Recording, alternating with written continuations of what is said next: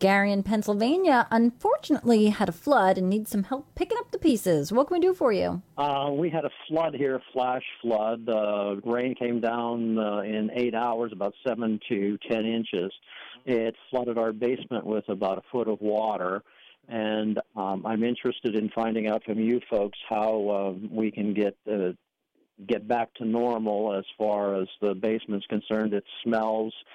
We did manage to get the sump pump going and get the water out of the basement, but it was, like I said, it was a foot around the furniture and everything, and how can I manage to get things back to where they were before the flood? All right, so when you have a flood situation like that, of course, that's human nature that you want everything back just as the way it was as soon as possible, but from a practical standpoint, it doesn't always work that way. Here at the Jersey Shore, we faced one of the worst hurricanes in history last October with Hurricane Sandy. And that was the natural reaction. Everyone wanted to get back. And we always say, no, you can't get back that quickly because you're going to make some mistakes along the way. So what you want to do first is you want to, as you've already done, got rid of the water.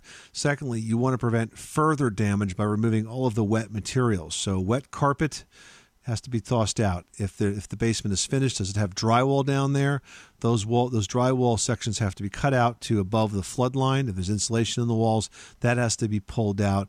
If you have furniture that's water damaged, you may have an option of saving some of that. You can get it upstairs and start to dry it out and kind of make a decision as you go. But frankly, a lot of that should be covered by insurance, so I wouldn't maybe try too hard to save it. But get all of that material out of there. Now, you said it was a flash flood and it flooded the basement quickly.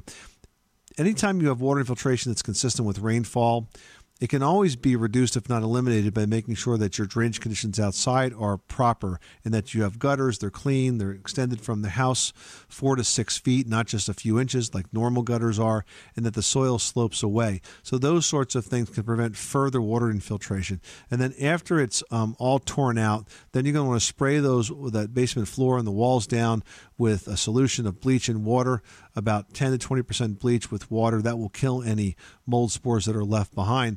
Then get some fans down there, dry that all out, and then once it's dry, then you can think about putting it back together. And next time, I would not put carpet on the basement floor because that's a breeding factory for mold, mildew, and dust mites as well. Okay? Sounds like a winner to me. I certainly appreciate it. You're welcome, Gary. Thanks so much for calling us at 888-MONEY-PIT.